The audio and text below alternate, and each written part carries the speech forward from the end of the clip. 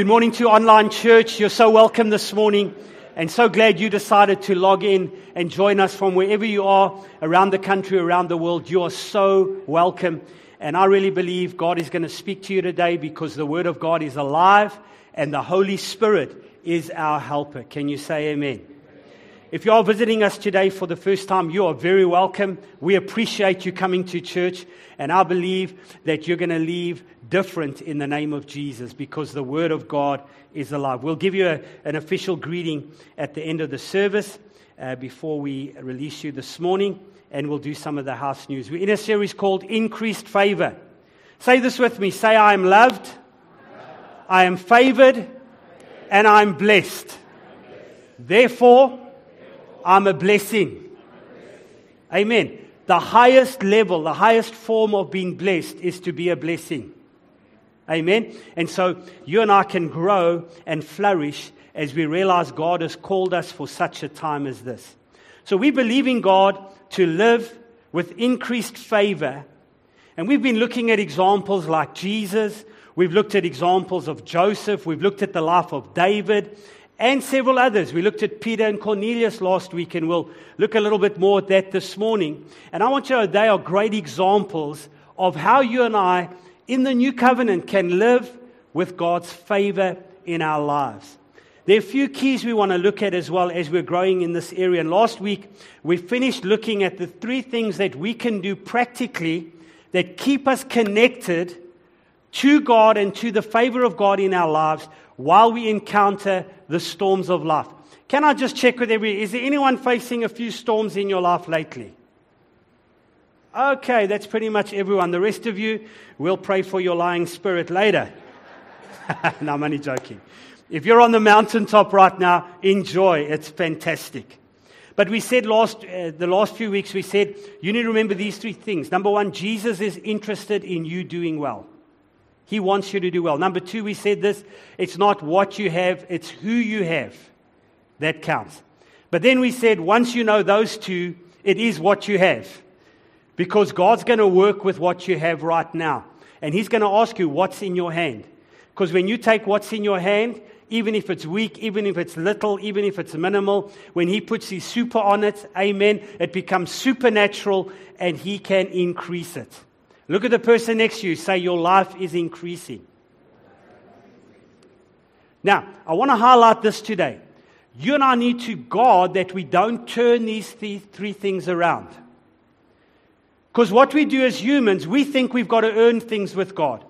We think we've got to qualify. We think we've got to work hard. And what we do, when we do that, when we work with what's in our hands, when we think we're going to get this right, and then God will want us to be successful, it becomes a work. It becomes a work of the flesh. And I want you to know the work of the flesh can only get you so far. Your talent can only take you so far. And what you'll discover today, your talent is never enough. Your works are never enough. Can you say amen? That's why Jesus came. Amen. Say thank God for Jesus this morning. It's because of Him that we have favor. So while God's favor abounds to all of us, I want to say this morning, and you need to catch this, it is different for everybody. God's favor in Mandy's life looks different to God's favor in my life. Why? Because God's not a cookie cutter God. How many know you're all unique, we're all different, and we all have a different call and a different emphasis and a different purpose. Now listen carefully. Grace, favor is always connected to purpose. God is not going to give you grace to do something He never called you to do. Amen? So if you're called to be a pastor and you're trying to be a business person, the grace of God won't work for you. And so we need to realize this morning it's so important that we come to recognize our favors connected to our purpose. When we realize that, we can relax and ease up. I also want to say this after last week's example. We mustn't get into bondage and start worrying and be in fear about being in the right place at the right time. You'll be in the right place at the right time as you learn to rest in God's goodness in your life and learn to be sensitive to the promptings and leadings of the Holy Spirit. Can you say amen? So I want to take you to an interesting story this morning in Matthew chapter 19, and we're going to start reading from verse 16. Can we do that together? From verse 16, it says, "Now behold, one came and said to him, 'Good teacher, what good thing shall I do that I may have eternal life?' So he said to him, 'Why do you call me good? No one is good but one, and that is God. But if you want to enter into life, keep the commandments.' He said to him, 'Which ones?' And Jesus answered, said, 'You shall not murder, you shall not commit adultery, you should not steal, you shall not bear false witness, you shall honor your father and your mother, and you shall love your neighbor as yourself.' Then the young man said to him, 'All these things I have kept from my youth. What do I still lack?'" This is a very interesting story because firstly, this rich young ruler came with a passion. He came with a purpose. He engaged Jesus. He was passionate. He was zealous. He's like, "Jesus, what do I have to do to have eternal life?" But here's the reality. Although he was purposeful, although he was passionate, he had things the wrong way around in his life, because we'll discover in the story, his God was actually money. And so immediately when he engages Jesus, notice he comes and he says, "Oh, good teacher." And Jesus is like, "Why are you calling me good? No one's good." So Jesus almost reacts to him at the level he came. I'm sure this rich young ruler came with a confidence and a boldness and maybe even a little bit of arrogance, because he answers and he says, "I've kept all the commandments." He really felt like he had done everything he needed to do. But Jesus, immediately when you come and you say, "God, I've done this and I've done this and I've done that," God always comes back to you with, "Here's what you should have done." Because you can't come to God with your works, because your works are never enough. You've got to come through Jesus and His finished work. And when you do that, He always accepts you, even although you and I never quite measure up. Here's what's interesting about this story, is here in this last verse, the rich young ruler already knew that he lacked something. Because he says to Jesus, "I've done all these things, what do I still lack?" If he had kept the commandments and he understood the old covenant, he would have said to Jesus, "I'm already right, I already have eternal life." He knew inside him that there was something missing in his life. And he was looking for that something. And let me tell you something, that something is Jesus. Jesus is the one that fills the void. Jesus is the one that brings fulfillment in our life. So let's read on in verse 21. Jesus said to him, "If you want to be perfect, go sell all that you have, give it to the poor, and you will have treasure in heaven." Please say treasure in heaven. And you'll have treasure in heaven, and come and follow me. But when the young man heard that saying, he went away sorrowful, for he had great possessions. Wow. What an interesting story. He went away sorrowful. In the one translation, it says this, in verse 21, Jesus looked at him and loved him and said, "This is what you need to do. Sell everything you have and come and follow me." Now, here's the powerful thing about this story. Jesus wasn't trying to get something from him. He was trying to get something to him.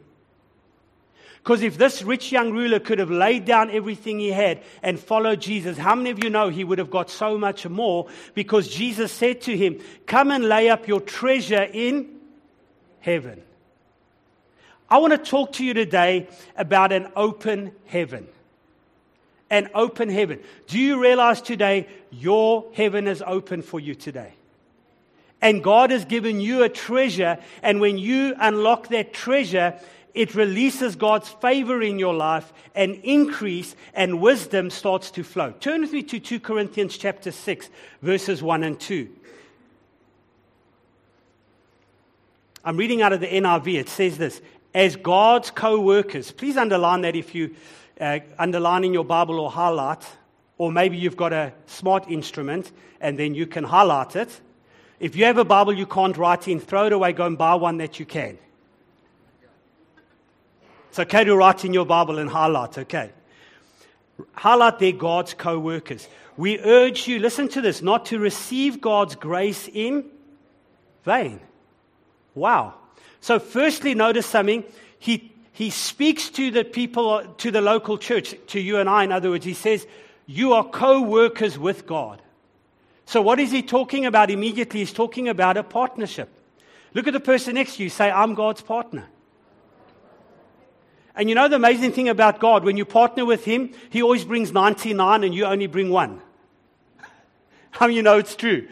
He's a great partner to have in your corner. And so He highlights this. He says, listen, you are God's co-workers, but I'm urging you today, don't receive God's grace in vain. Isn't that interesting that you can receive His grace in vain?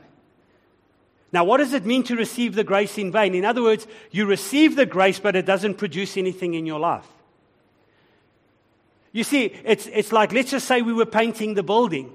And Ben comes along one day and he sees us, we're about to paint the building. He says, Pastor Larry, man, I want to just do you a favor. I'm going to bring my whole paint crew here and they're going to do the whole job for you. So tomorrow morning, he comes along, he drops off his 5 crew, and they've got their paintbrushes and their ladders, and I'll look at them, I'll say, okay, guys, go sit there in the corner, I'll call you when I'm ready. And Ben comes back 3 days later, and they're still sitting there. The building's not painted. How many of you know he did me a favor, but he did it in vain? Why? Because I didn't take the help he gave me and use it. And so what Paul is trying to say to the church, he's saying, listen, you partner with God, but when you receive the grace, don't receive it in vain. That tells me something, that grace is always going to produce something in my life. And when I'm flowing with God, when I'm flowing with the power of God in my life, it's going to produce results. All right, now let's read on, because he unlocks something else. He says, do not receive God's grace in vain, for he says, in the time of my favor, I heard you. Is that term present, past, or future tense? It's what? Past tense. In the time of my favor, I heard you. Past tense. I heard you. And in the day of salvation, I helped you. What is helped? Past tense. So in other words, it's already happened. All right? I helped you. I tell you, now is the time of God's favor. Now is the day of salvation. Say now. Look at the person next to you. Say now. Okay, when is now? Go look at it in the Greek. And you know what it says? Now. Now is now. All right, so listen. He starts off, he says, I've already heard you. I've already helped you. So what does that mean for you? You're in a now season. That tells me something. God has already moved. Jesus has already accomplished it. What you need to do is you need to do something with it. Do not receive the grace in vain. Use it when? Use it when? Use it how? Now. So you've got to take that grace and start to use it. Listen, the grace of God in your life will begin to bring results in your life. But here's what you've got to realize. You've got to know what that grace is for in your life so that you can use it. In other words, you can't get out of your lane and expect God's grace to work for you. Go read Romans 12. We don't have time today. From verse 1 to 2, you probably know it. It says, present yourself to God. Then verse 2 says, renew your mind to the word. And then verse 3 says this, judge yourself according to the grace that has been given to you.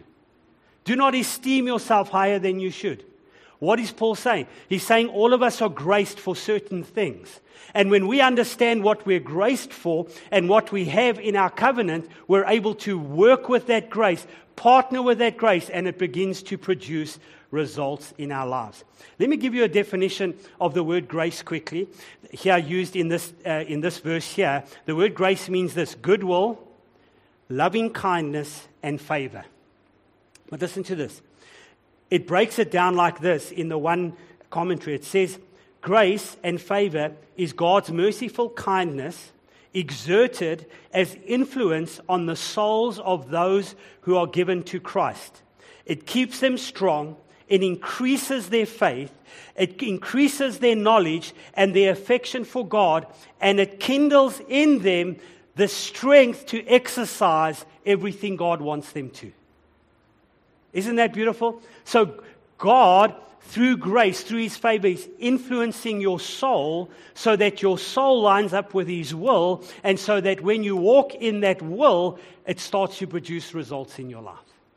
Isn't that good news this morning? So I want to talk to you this morning. We're going to look at 3 areas quickly. Number one, if I want this grace to work in my life, if I want this grace that I'm partnering with to produce results, number one, the first thing I've got to do is I've got to be positioned properly. I've got to be positioned, and we started looking at that a little bit last week, but let's pick up our story here in Acts 10, verse 19 and 20. It says, while Peter thought about the vision, the Spirit said to him, behold, 3 men are seeking you. Arise, say arise, go down, go with them, doubting nothing, for I have sent them. So listen, while you and I are thinking about the vision God's given us, while we're thinking about the word in our life, when we're thinking about what God is doing in us, listen, the Holy Spirit is going to start working with that and moving us into a place of action. So look at the person next to you, say, do something. Listen, the Spirit of God, while Peter was thinking on the vision, said to him, listen, arise, go, follow them, doubting nothing. So he said, step out in faith on what I've told you and go do it. Now listen, this is the same Peter that was on the boat when Jesus came walking at night, and Peter said to Jesus, if it's you, bid me come. And Jesus said, come. And what did Peter do? He stepped out of the boat and he walked on the water. It's that same Peter. So he understood what the Spirit of God was now doing in him. He had to respond to it. And so he walked out the door, and it took him 3 days to travel to where he needed to be. So there was a time frame. So we're introduced to this reality this morning. While I'm thinking about things, I must also be reflecting inwardly and allowing the Holy Spirit to prompt me, to position me, so that I can be in the right place for that favorable moment. And if that favorable moment hasn't come, then I've got to keep walking towards where it is I think God wants me to be. In other words, there's some decisions we've got to make as a church in the next 6 months, in the next year, in the next 18 months. We don't know what that decision's going to be yet, but we know God's taking us in this general direction, and we've got to keep walking in that direction. So when that favorable moment is there, we're ready to jump into it. Amen? Are you getting some help this morning? All right, Acts 10 verse 24, it says this. And the following day they entered Caesarea. Now Cornelius was what? What was Cornelius doing? What was Cornelius doing? He was waiting for them. For who? He was waiting for Peter to arrive because God had spoken to Cornelius to say, send your men to go and fetch Peter, who's living with Simon the tanner, and he will come and he'll tell you what to do. Can you see the dominoes all being lined up? All right, so Cornelius is here and he's waiting for them. But listen, while he was waiting, he didn't do nothing. Look what he did. It says he called together his relatives and his close friends. Now think about this. This took an act of faith. Because he went to his friends. He said, listen guys, I had a vision. And they're like, oh really? I'm sure you did. And my vision was, I must send to go and get Peter, who's living in such and such place. He's going to come tell us what we need to do to get saved. And so the fact that he did that was an act of his faith because he was stepping out on what he heard God tell him to do. But after he'd done that, he was doing it from a position of waiting. So this is what you need to write down this morning. When it comes to God, you need to realize today you live in a natural world and there will be seasons of waiting. Look at the person next to you and say, are you waiting? Are you waiting this morning? Because I want you to know, waiting is inevitable. Here's the important thing. How you wait is critical. Because I know a whole lot of people, including myself at times, while we're waiting, we love to complain. We love to murmur. We love to wonder. We love to question. Where's God? Why is this taking so long? Why didn't it work out the way I wanted to? Where's this breakthrough Pastor's been telling us about? Where's this increased favor that's supposed to be all over my life? Since you've been preaching this, Pastor, everything's got worse. No one had the guts to say amen. Don't worry, I know exactly how you feel. But listen, while you're waiting, listen carefully. While you're waiting, what does James say? God is working. He's working in you, so building character, strengthening you, but also challenging you. Because how you know it's in the waiting season that you find out what's really in you. You find out what you're really made of. You find out how hard it is to not do what your flesh wants to do. Because if you're like me, you want to run out and say, don't worry, God, I'll go sort it out myself. Hello? So in a waiting season, it's a season of God testing our faith. But how many know the enemy also knows we're waiting? And so he comes and he lies. And he questions. And he challenges. And how many know he knows just who to send across your path? That's going to say just the wrong thing at the wrong time. To try and get you into a state of worry and anxiety. Look at the person next to you and say, wait in faith. So Peter arrives, eventually, 3 days later. Peter preaches the gospel of Jesus Christ. He preaches the good news that Jesus was crucified and raised from the dead. Now have a look at verse 43. To him all the prophets witness that through him and through his name, whoever, are you a whoever this morning? That's everybody. Whoever believes in him will receive remission of their sins. I want to ask you something today. Who are you believing? I know the easy answer is yes, I believe in Jesus. But listen, when the heat's on, the storm's blowing, it looks like nothing's going your way, and God hasn't showed up yet. How many of you know it's easy to capitulate? It's easy to allow worry back in. But here's the reality. This is what you've got to remind yourself. And this is the growth God's got the church in. You are a son and a daughter of God. And he will never let you down. He is working in you. He is working for you. A far better and exceeding glory than you and I can even imagine. Did someone say amen this morning? You see, when you got saved, listen to this. Please write this down. Remember, this is so helpful. It helped me so much. When you got saved, you stepped into an acceptable time in your life. You stepped into the acceptable season of God's favor and God's grace is working in your life. And when you stepped into that season, listen, that season of favor means God's heavens are open to you. You don't have to wait for God to open the heaven, they're already open. Now I'm going to show you in a moment how this looks. Acts 10 verse 44 to 46. We might have to go there next week, but let's just turn to 44 quickly. While Peter was still speaking these words, the Holy Spirit fell on those who heard the word. Now, this is incredible. He's preaching, they getting saved while he's preaching. That's how hungry they were. And while he's preaching, what happens? The Holy Spirit falls on them. Now listen, church, this is Gentiles, not Jews. This is the first time ever that Gentiles are getting born again. Not only they're getting born again, the heaven is so open that God somehow pours the Holy Spirit on them at the same time. Yeah, soma. It's a Greek word. It means right away. Listen, verse 45. And those of the circumcision, the Jews, who believed were astonished. As many as came with Peter, because the gift of the Holy Spirit had been poured out on the Gentiles also. Now look at the next verse.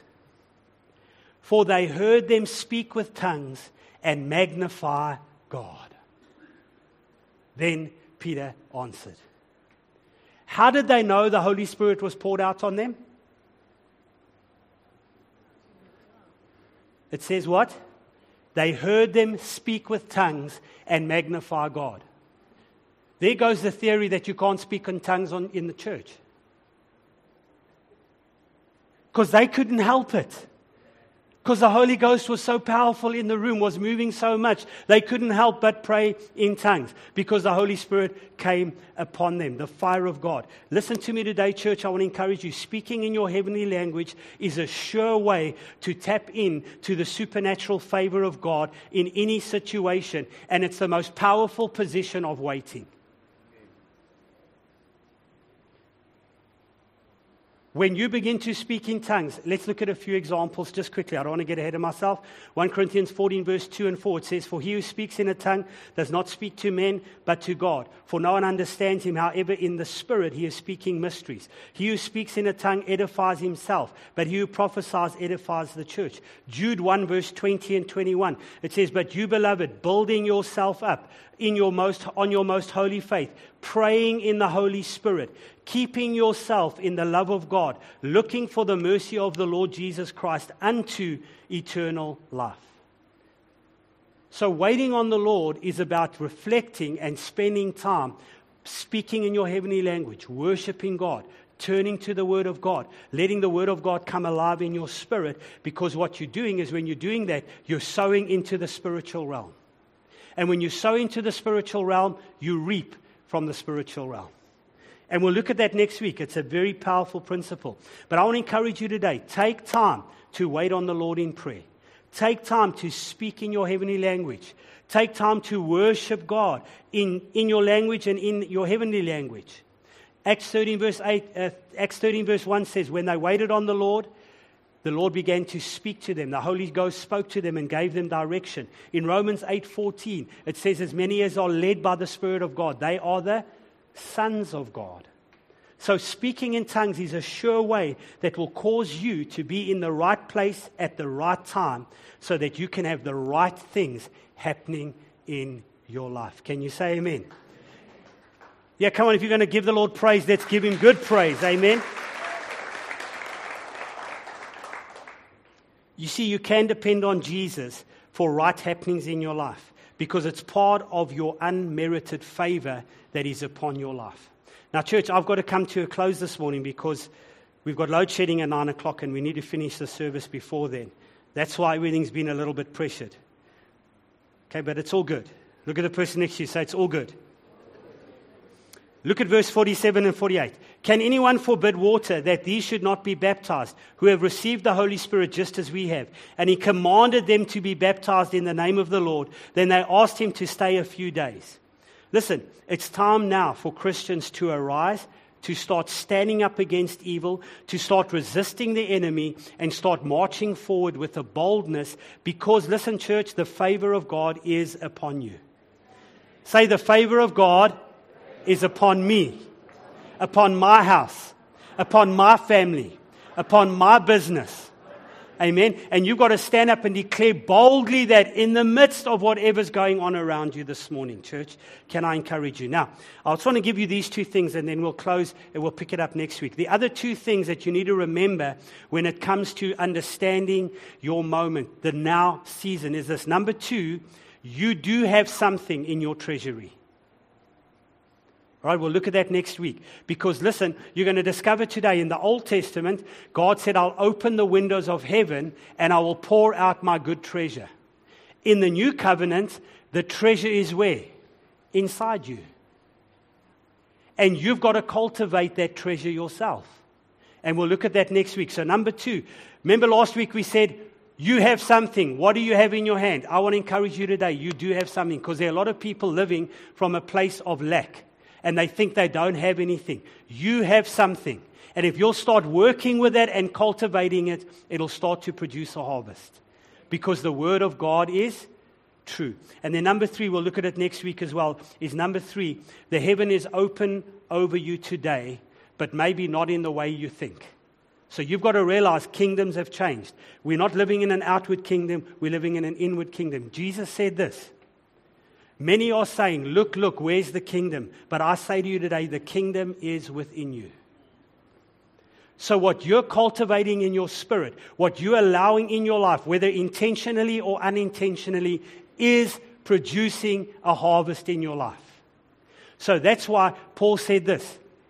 You are co-workers with God. You are partnering with God. Therefore, don't receive the grace of God in vain. Every head bowed, every eye closed. No one looking around. I want to encourage you today. God loves you. God is mad about you. He's not mad at you. And if